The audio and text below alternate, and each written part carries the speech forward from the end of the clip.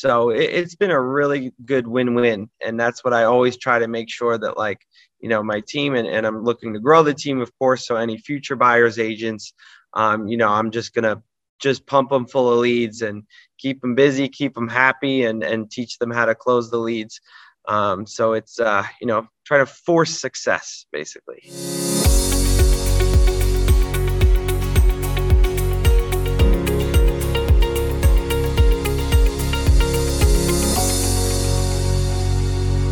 Hello, ladies and gentlemen, and welcome back to another episode of the Passive Cash Flow Podcast, where we discuss in-depth topics explaining how we help people passively invest in high-demand real estate and why real estate should be a part of everyone's investment portfolio.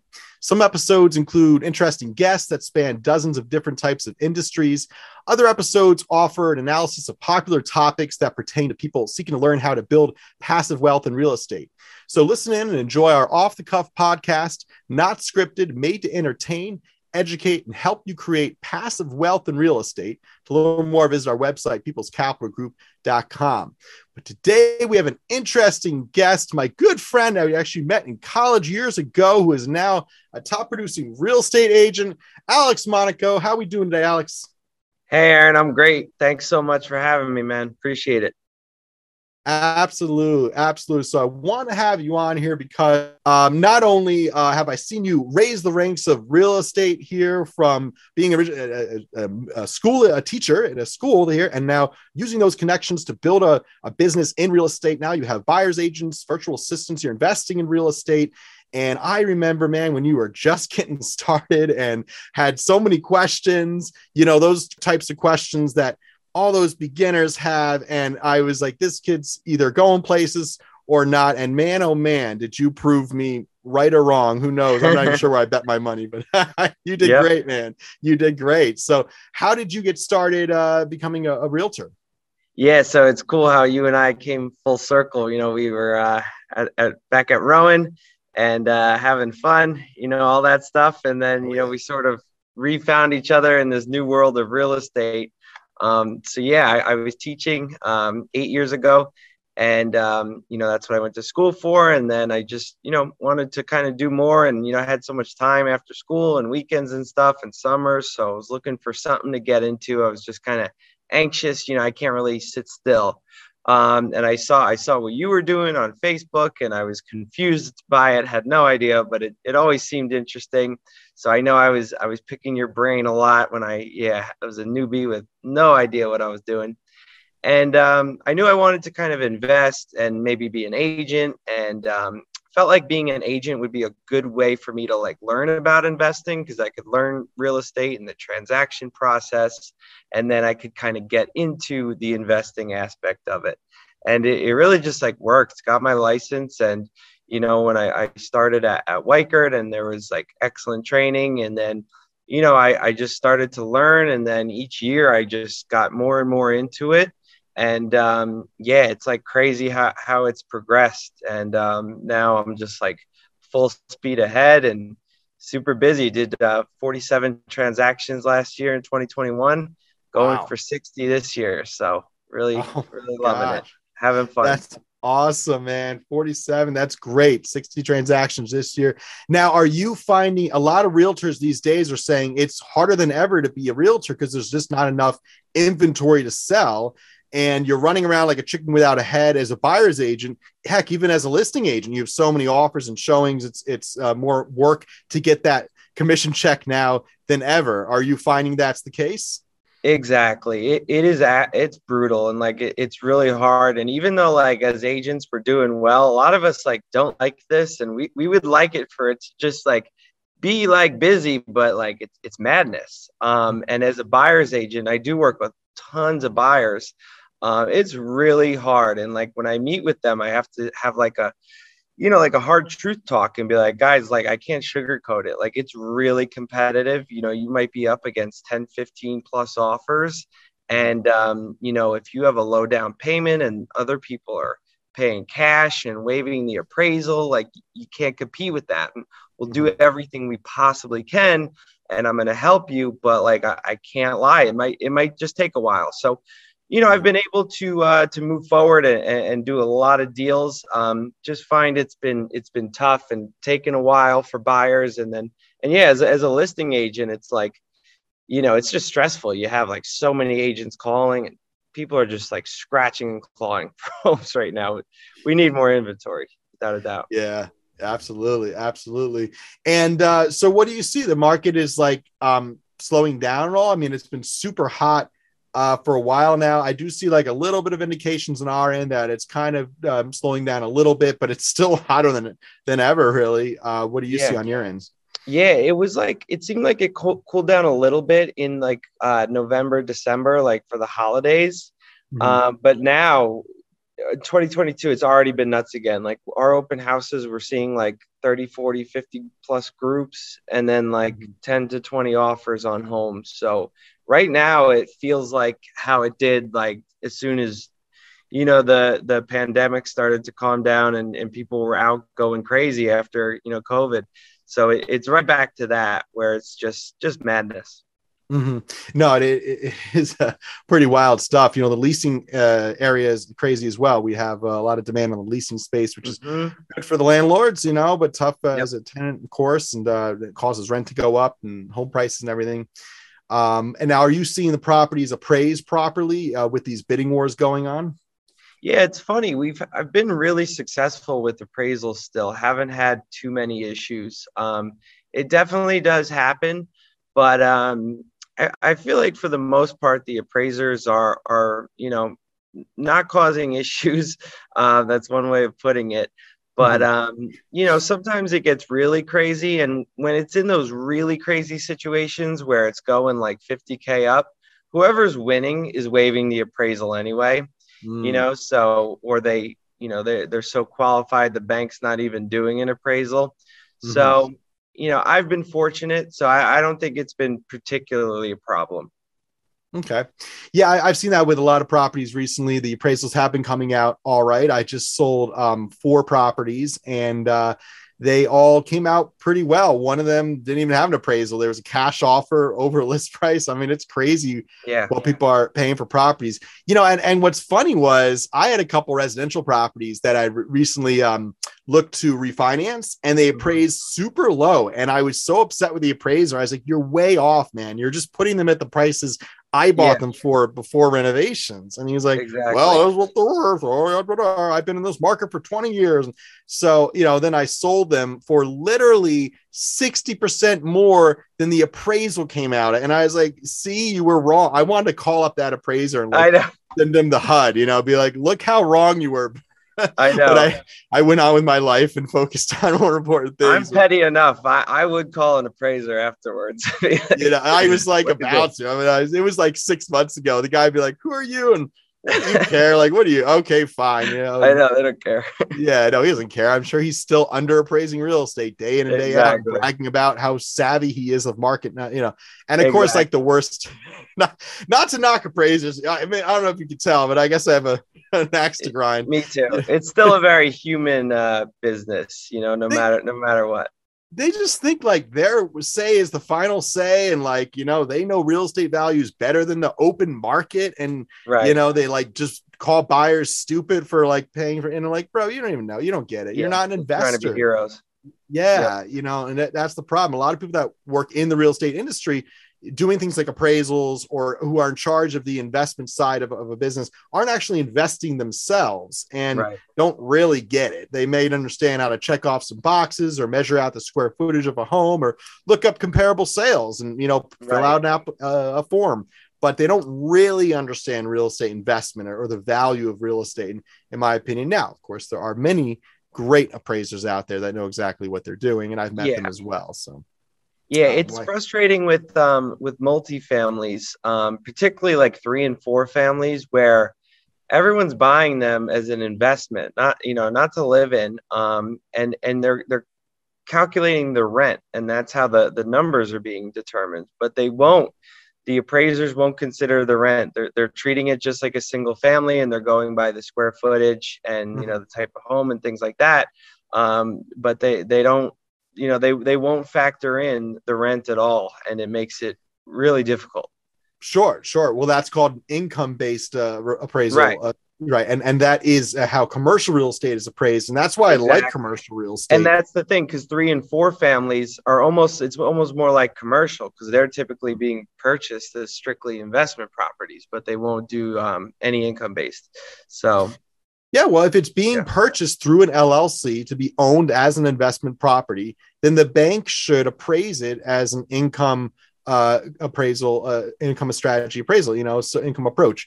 Right. Because at the end of the day, that's the scenario the buyer's purchasing the property in. And that's the intention of the mortgage, to give a mortgage to a company, an LLC that's going to own the real estate and cash flow on the real estate and cover their expenses and pay the mortgage with that rent coming in. So the rent the building produces is extremely important. And the banks are, in my opinion, wrong to use a sales comparison approach, right? Using comparable sales to analyze the property's value rather than the amount of money it's making, which is the income approach.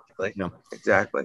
But listen, that's how banks work, right? If it doesn't fit in that box of 5 units or larger, then we don't do the income approach appraisal, right? And it just doesn't make sense to me and you, who are in the industry, moving the pieces of the monopoly board. But the people that work at the banks, again, right, fall into the same category. My job is to check off a box. I've talked to enough bankers to know it's everyone's job is to just do what they got to do in the factory line, and I just have to get the packet of paperwork to the next person that reviews the packet. I got my supervisor, and that's what I'm supposed to do. So so they're not really calling the shots. You can't blame them. So it's all right. So at the end of the day, these are our pet peeves. Working in the real estate industry, it's become a therapy session for me and you to just complain about all the people we have to deal with in the day. No, but I really do. Some days I miss the grind of being an agent, moving those transactions. I used to love, closing deals every week. I'm in the business now of raising capital, and instead of closing a deal a week, I'm closing a deal every 4 to 6 months. It's a bit of a different space. Right. But talk about how you keep up with that grind of being a realtor, showing on weekends. Oh, the only time I can go out is 7:30 at night. You just got married, you have a wife. How do you juggle all these things? Yeah, it's definitely crazy.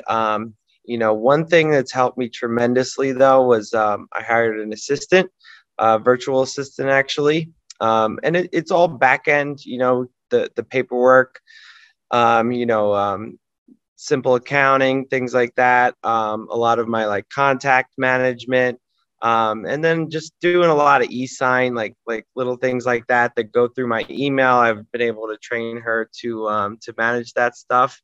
And it's helped tremendously. I'm still busy with all the appointments, and I'm the face of the business, of course, and I'm doing all the showings and things like that. But what's nice about it is then when I get, home from the office, 5, 6 o'clock, I'm done. Whereas before that, I was, coming home at 5 or 6 and doing paperwork till 10 o'clock. And, I think my wife was fed up with that. So, definitely that's been a huge help for me. And the weekends, it's kind of it's just like the price you pay, for being in this business. It's very rewarding. There's a lot of great things to it. That's one thing that, I don't think I'll be able to change, at least not for a long time. Is just sacrificing weekends. Cause especially in the spring, I'm gone Saturday, Sunday, all day showing houses. Yeah, it's the only time people can really see houses, or 7 o'clock at night. It's tough, and they got jobs 9 to 5, so I have to work around it, Sure. I'd say that's the main reason that I didn't continue being a real. Well, I mean, my passion was always in owning real estate. That's why I got into real estate. That's why I became a realtor, was to make some money and learn the art of the deal and move on to eventually being an investor. So I wanted to stay true to my initial goal for getting into real estate and keep my passion moving forward. But the other reason I stopped being a realtor is because I couldn't take the hours. They're so hard. It's a lot of work. It really is. Because I like to work Tuesday, 9 a.m. That's when I'm go time, right. I'm on then, or what, 9 to 5 weekdays, I'm ready to work. I expect to work. That's where I do my best work. And Saturdays, Sundays, I'm just in relaxed mode. I'm in family mode now, and so it's a tough, it's a mental state there, but that's good. And you also have a buyer's agent as well, and you're developing. That too, of course. Yeah, I hired my first buyer's agent, Diane. She's awesome. She just closed the deal today, actually, so very proud of her. But yeah, that's been another one. I should have said that from the beginning. She helps me with showings. So when I'm overwhelmed and I need her help, she is so good and quick to jump in and help me out with that. So that's definitely helped a lot too. Yeah, exactly. That's great. And that's what I developed as an agent as well. I got the team going, and I didn't quite structure it the right way though. I was at Remax as well, and I thrived when I went to Remax. I really liked being there. But the way I structured my team was I paid their desk fees, and there wasn't really much of an incentive for the agent to go out and sell. So hopefully you've structured something smarter than that. You don't have to get into all the nitty gritty of how you structure your team, but you did say you changed to Remax, and you started your team there and your name, and you felt like that was an improvement for you. Is that right?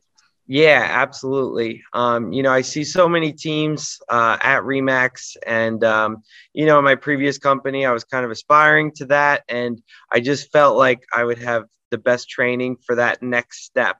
To hire a team member. So I made the leap, about a year ago, hired my first team member, and just been learning, so much to learn. So this whole year has been like a major, major growth period for me. It's like a whole nother angle of it to be like, sort of the leader, which is something, I haven't done yet. So it's been fun. Definitely.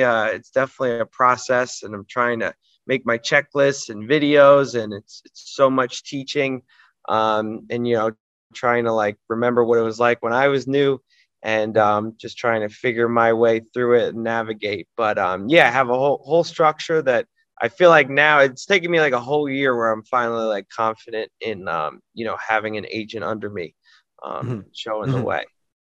Yeah, I know what you mean. It took me a while to get there a little bit as well, getting started, because you got to learn how to run your business there, how to get enough business coming in to get the phone ringing so that it makes sense to have a buyer's agent there. But, that made a world of difference. I felt working with buyers took up the most of my time. Really, listing is where it's at. If you list, they last, they say, right? Exactly. Yeah, the buyers is a lot of work, and there's so many buyers now because of the interest rates. I put in a whole system where I got leads coming in all the time, and I'm just feeding her. And then, in exchange, she helps me with showings, and, I pay her desk fees too. So it's been a really good win-win. And that's what I always try to make sure that, like, my team, and I'm looking to grow the team, of course. So any future buyers agents, I'm just going to pump them full of leads and keep them busy, keep them happy, and teach them how to close the leads. So it's, trying to force success, basically. There you go. Hey, it's all about leads, right? You got to have that lead machine. Yeah. Same thing, but it's about quality leads as well. Yeah. One thing I've realized in business that it's not too hard to generate leads, get the inbox popping off, but to generate quality leads for exactly what you're looking to do is much harder. And we've had challenges there as well. In the fundraising space, of course, we're not selling a $99 item. We've people invest $30,000, $50,000, $500,000, with us. So of course we're looking for a very qualified lead. And part of my job is to make sure that that's who I'm talking to. So no, that's great. And it sounds like you've really been able to almost reach financial freedom. I know you're working your butt off right now. It doesn't feel like it, but you've now gone into investing in real estate. Talk about that and how you've kind of transitioned into that a little bit. Definitely. Yes. So, started with the classic, house hacking method, just from reading Bigger Pockets and all that type of stuff. So bought a 2-family when I first got my license, got a tenant upstairs. And it really was the best way to learn. It's kind of like training wheels for being a landlord. Yeah. Like we had my sister-in-law up there, for the first few years. So, it's super easy. Hard to evict, though. Hard to evict. Hard to evict. But luckily, she was a great tenant. It's been a great experience. And then it helps with my mortgage. So I've been able to keep my expenses very low so that I can take my commission that I'm making and invest into more multifamily properties. Definitely used your help along the way, which I appreciate. Then I got a 4-family in Manville, and then recently closed on a 3-family in Bound Brook. So now I got a 2, a 3, and a 4. I have another 3-family under contract, and then I'm already looking for the next one after that. So yeah, that's been the plan, and like it's taken such a long time, but it's finally like coming to fruition now, which is like so cool. It's really working. That's awesome. Yeah. And are you managing these properties yourself, or have you hired a management company, or did you just say, "Hey, wife, take care of my properties"? How did you handle that? Yeah, I've been doing it myself. It hasn't been terrible, but it's also not fun. And I'm gonna hire management. I think once I have like 2 more under my belt, definitely gonna hire property management and outsource that so I can just focus on my real estate business and selling houses. So I'm looking forward to that as well. Yeah, it's been good. I was affected by the flood in Ida in one of my properties in Manville. We lost all the mechanicals. None of the apartments were damaged, but yeah. So that was for my first like real one. That was like quite a smack in the face, and didn't derail me too long. I got right back at it, so it's all good now. That's good. And an event like that reminds you why you need to have large reserves in properties. Exactly. It's crazy. Ida was a mess for us as well. We had a number of properties that were not in flood zones that got flood damage. Yeah, mine wasn't either. Yeah, exactly. So weird, I mean, you would expect a property that's not in a flood zone to not necessarily get so much flood damage. But yeah, we had a number of situations there, and luckily we had reserves to take care of that. But definitely does not help the cash flow of a property or the income of a property. I mean, the silver lining is you get a bunch of new boilers, and that helps the we got all good. Heating's working great now. But you basically got to refinance to get that money back. It's basically tied up in the property for indefinitely here. So. Exactly. I'd say that's part of the business, man. There's some good days and bad days, and Ida was a tough one for us as well. I think a lot of landlords have some pretty nasty stories from that storm. So no more Ida storms. Let's move on to the next letter of the alphabet for hurricanes. Exactly. Yeah, I'm ready to move on to that one. Whew. Yeah. Oh boy. But cool, man. Good stuff. So how could people find you if they're looking to buy a home, or you do investment properties as well, right? What type of real estate do you have? Do you generally trade? Awesome. Yeah. So we're just, full service residential real estate. So we help people buy and sell single family homes. And yeah, definitely as being an investor, I'm really, skilled with working with investors. I know how it goes, and most agents do not, because they, most agents really don't invest. So they don't understand it's very different working with someone who's looking to do a flip or someone who's looking to buy a rental. So I have tons of experience with that. I have a lot of clients I've helped flip homes and buy multifamilies that are cash flowing. And it's been awesome. Like, it's really rewarding. They really appreciate it. So yeah, my website's alexmonacorealestate.com. You can look for properties there, get a valuation, or contact me. And also Instagram at alexmonacorealestate can be reached there too. Great. We'll put those in the show notes for anyone who'd like to get in touch with Alex and his team here, looking to buy a property. But that's great. That's awesome, man. I'm really glad we had you on the show here. I love talking to people that are in the industry, moving the pieces of the monopoly board here, moving the transaction. Realtors, brokers really actually make the market, in my opinion, especially the residential market, moving all those houses. And then in the commercial space too. I mean, the best deals we get right now are pocket listings from really good agents in the commercial space. Yep. So it's about who in this business, and it has been for a while. But that's great. So we'll put your contact information in the show notes there so people get in touch with you. So if you're an active investor, you're looking to take the plunge and own real estate, or want to build your portfolios and active investor, then Alex and his team are there to help you find those properties on the MLS, or find those properties out there. Maybe he has a pocket listing, which is a listing that's not yet on the MLS, which I know is not always so popular in the residential space. Some brokers don't even allow it. I do. Well, yeah. So what do you have coming up, as you always say? But no, so that's of course for active investors. Now, if you're looking to do more of the passive side, that's what People's Capital Group focuses on. And we help people invest in real estate passively. And we sign the dotted line for the mortgage. We run around and manage the property with our in-house management company. And we send our investors monthly updates and quarterly financials and cash flow checks from the property. And that's what we do here at People's Capital Group. So if you want to qualify or fill out a qualification form to qualify as a passive investor, you can do that at peoplescapitalgroup.com. If you want to buy a property, take the plunge and experience being a landlord, then you can get in touch with Alex here. And Alex, what's your website one more time? AlexMonacoRealEstate.com. Great. We'll put that in the show notes for everyone. Thanks for joining us today, and stick around for more episodes of the Passive Cash Flow Podcast. Thank you.